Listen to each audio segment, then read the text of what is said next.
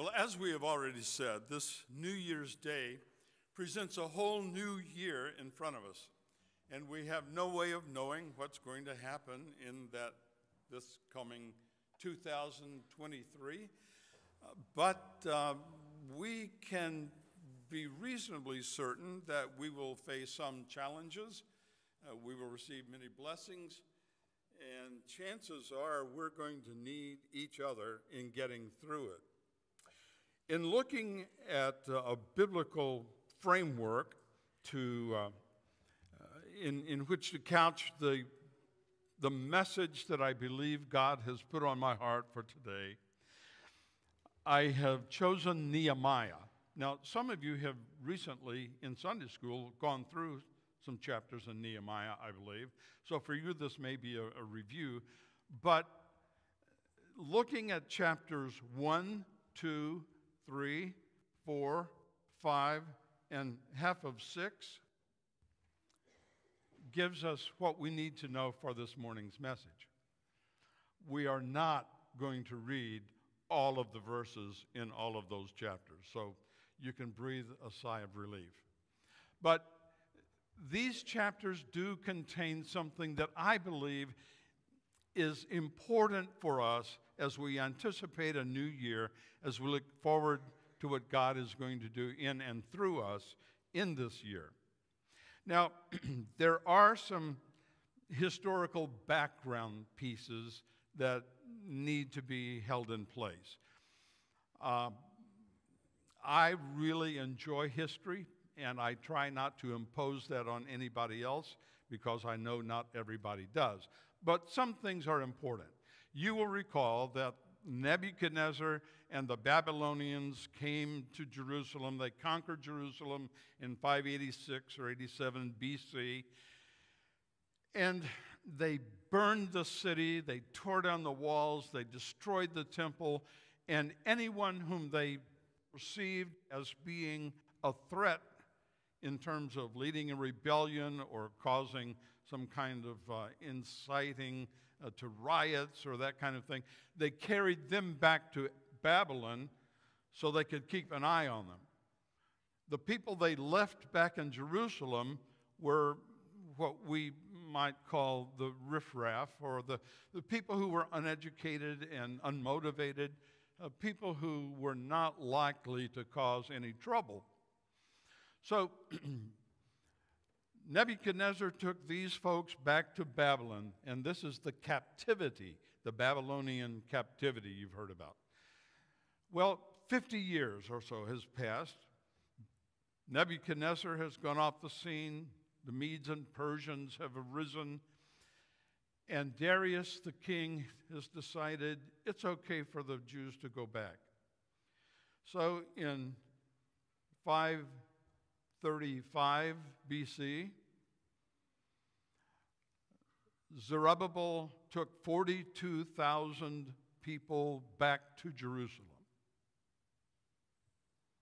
A few years later, in about 520 BC, Ezra took some other people back to Jerusalem. And by 516, they had rebuilt the temple and dedicated it. Well, now several more years have passed, and it's about 450 BC. Nehemiah is the cupbearer to the king. That's an important position in the court. He tastes the food and takes a drink of the Pepsi before the king just to make sure that it's not poison. So Nehemiah has lived this long, so we assume the king has not been poisoned. And Nehemiah, being a Jew, hears that there's a contingency coming back from Jerusalem to report to the king how things are going. Nehemiah is excited about this. He wants to hear the good news about what's happening in Jerusalem. So he listens in. And what he discovers is so discouraging. The gates are still destroyed. They haven't been rebuilt. The wall is still rubble. The people are unmotivated. They have no direction, no gumption. And Nehemiah is just absolutely destroyed by this news. So he begins to pray about it. And he's saying, Lord, please do something about this.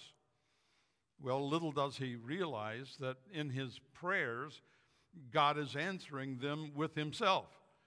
So finally, he gets the idea that God wants him to do something. Being the cupbearer of the king, he's got a close relationship, not a relationship, close contact with the king.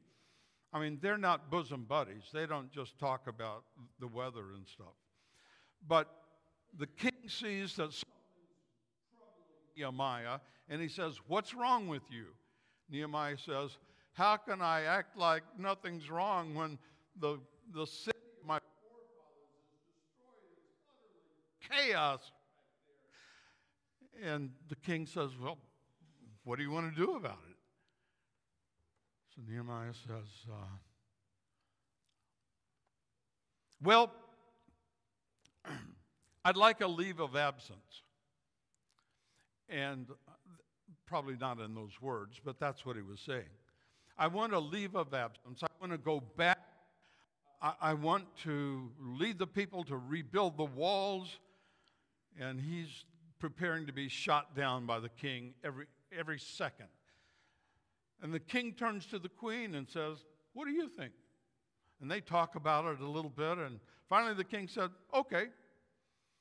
And Nehemiah said, well, as long as you're going to let me go back, would you send letters to the governors of the provinces through which we'll be traveling, allowing me to get whatever building materials we're going to need?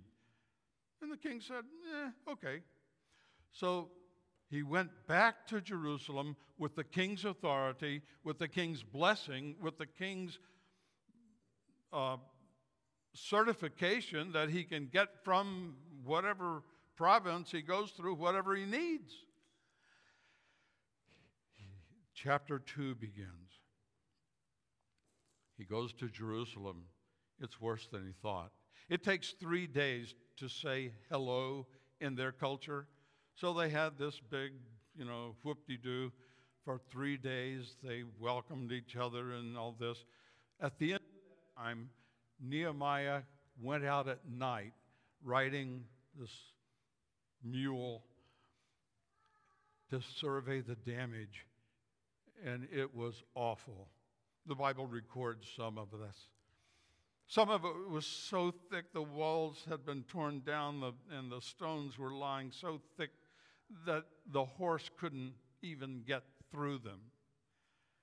So he had to go back. And no doubt Nehemiah is wondering, why in the world did I think this could be done? But in chapter 2, as he begins to think about it, verse 11, I stayed there 3 days, 13 by night I went through the valley. And then 17, he calls the people together, verse 17 of chapter 2.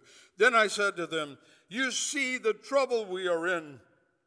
Jerusalem lies in ruins, and its gates have been burned with fire. Come, let us rebuild the walls, and we will no longer be a disgrace. I also told them about the gracious hand of my God upon me and what the king had said to me. And they replied, let us start rebuilding. Excuse me. Folks, I have been in enough Baptist business meetings, and so have you, to suspect that it didn't happen quite this smoothly. You know what I'm saying? Nehemiah says, come, let us rebuild the walls and we will no longer be a disgrace. And somebody said, how much is this going to cost? Somebody else said, who do you think we are? contractors? We don't know nothing about building no walls. And on it went. But finally, it must have been the Spirit of the Lord. I can think of no other way this could have happened. The Spirit of God entered that place and entered those people, and their hearts were changed, and they said, "Let us arise and build." What? They're exactly right. They aren't contractors. Look at some of chapter 3. We see some interesting things here.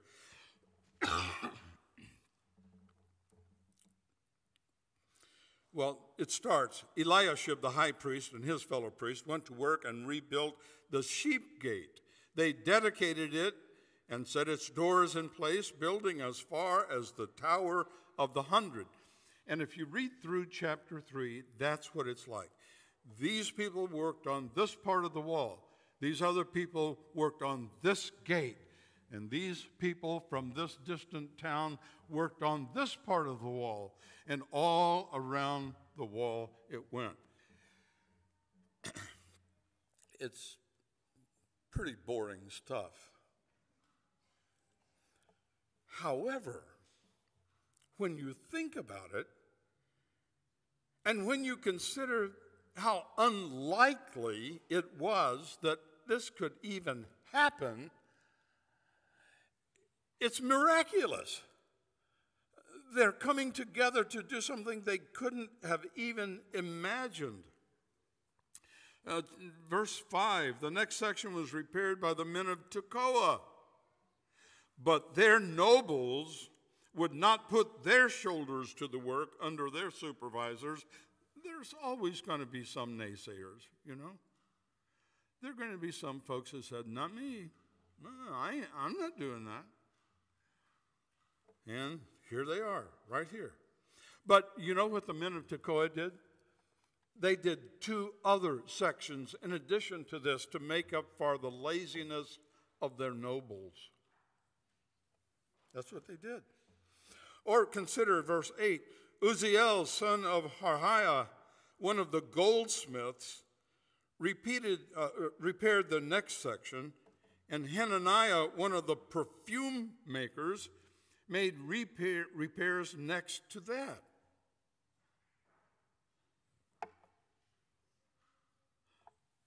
A jeweler and a cologne maker working side by side, building a wall.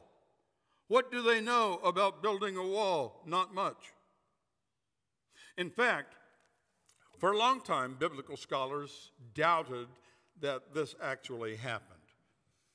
They couldn't find any real evidence of that. But in 2007, there was a tower that was crumbling in Jerusalem, and the Antiquities Authority decided we want to shore up this crumbling tower. So they commissioned an archaeologist to lead in doing this work. It seemed like pretty straightforward work, but as she got into it, she realized that this is something completely different than they thought. And what she discovered was Nehemiah's wall, or parts of it. And the more they got into it, the more they realized how accurate this is. Because the wall that they built was not built by professionals. The foundation was not laid by people who had a lot of time and expertise. They did the best they could in the time they had, but the wall reveals that this was not a perfect job. But the Bible doesn't present it as such. It says these people did extraordinary things working together. Verse 12, Shallum, son of Halusheth, ruler of a half-district of Jerusalem, repaired the next section with the help of his daughters. There was no glass ceiling on this project. So on it goes through chapter 3, describing the repairs. In chapter 4, opposition arises in the form of three guys, Sanballat, Geshem, and Tobiah. They are what we might call tribal leaders. They were important people, leading people groups in that area, and they had no interest whatsoever in seeing Jerusalem have a defensive wall. They wanted to keep Jerusalem a victim. They wanted to keep Jerusalem weak and defenseless. So they were opposing at every hand. At first, they tried ridicule. Tobiah said, "Look what they're building. If a fox climbed on this wall, he would tear it down." Well, ridicule didn't work. In verse 6 of chapter 4, so we rebuilt the wall till all of it reached half its height, for the people worked with all their hearts. But opposition continued. Sometimes the opposition came in the form of muscles that were so weary they couldn't continue working. Verse 10, meanwhile the people in Judah said, "The strength of the laborers is giving out, and there's so much rubble that we cannot rebuild the wall." They got discouraged. And also our enemies said, "Before they know it or see it, we will be right there among them, and we will kill them and put an end to their work." Let's face it, ridicule is one thing, but getting killed can ruin your whole day. So how did the people respond? They're already tired. They're already discouraged. And now these three and their peoples threaten to come in and kill them. So how do they respond? Verse 16, from that day on, half my men did the work, while the other half were equipped with spears, shields, bows, and armor. The officers posted themselves behind the people of Judah who were building the wall. Those who carried materials did their work with one hand and held a weapon in the other. And each of the builders wore his sword at his side as he worked. This is inspiring stuff. They refused to be intimidated. But in chapter 5, what Tobiah and Geshem and Sanballat couldn't accomplish, the people almost did themselves. They began to quarrel within themselves, and it almost brought the work to a halt. And Nehemiah stepped in and with the aid of the Spirit fashioned a compromise, and the people continued on. He reminded them of their mission, what we are about, what we're doing, what God is leading us to accomplish. So they continued to work until in chapter 6, verse 15.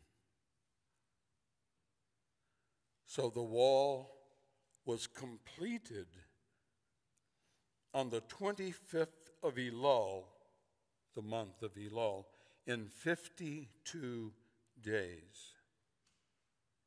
When all our enemies heard about this, all the surrounding nations were afraid and lost their self-confidence because they realized that this work had been done with the help of our God. Now, what an interesting story this is. And we know that it's true. It happened. But it's not just a story.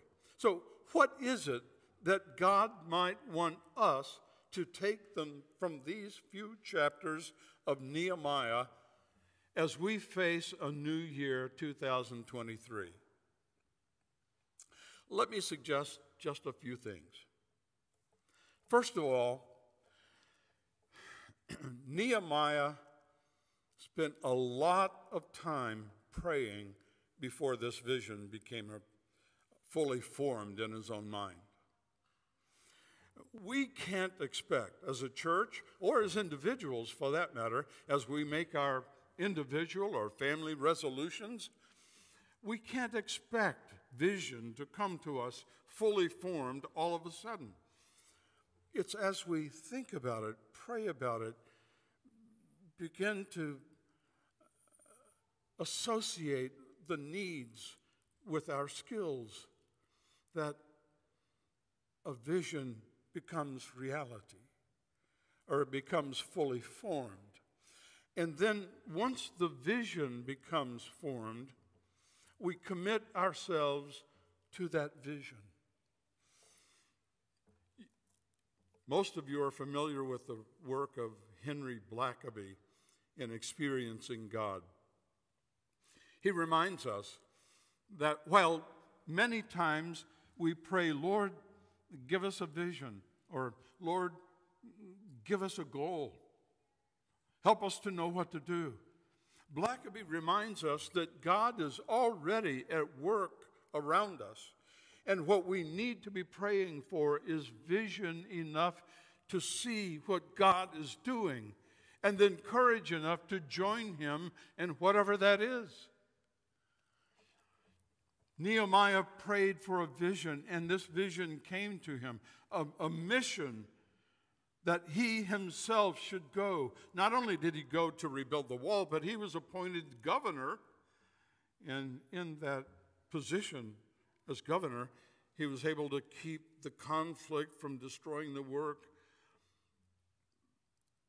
His prayer was that God would do something, and God did through him.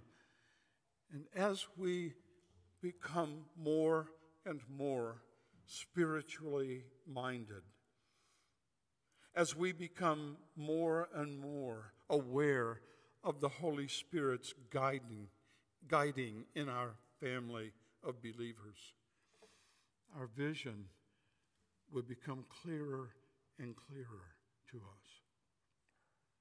In this new year, one of the blessings we are praying for is the blessing of a new pastor.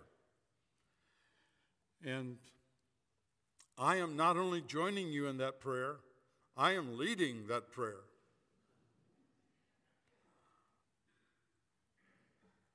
Soon we expect a pastor search committee will be formed, and they will be receiving resumes, and the search will begin in earnest, and we are praying in earnest, aren't we?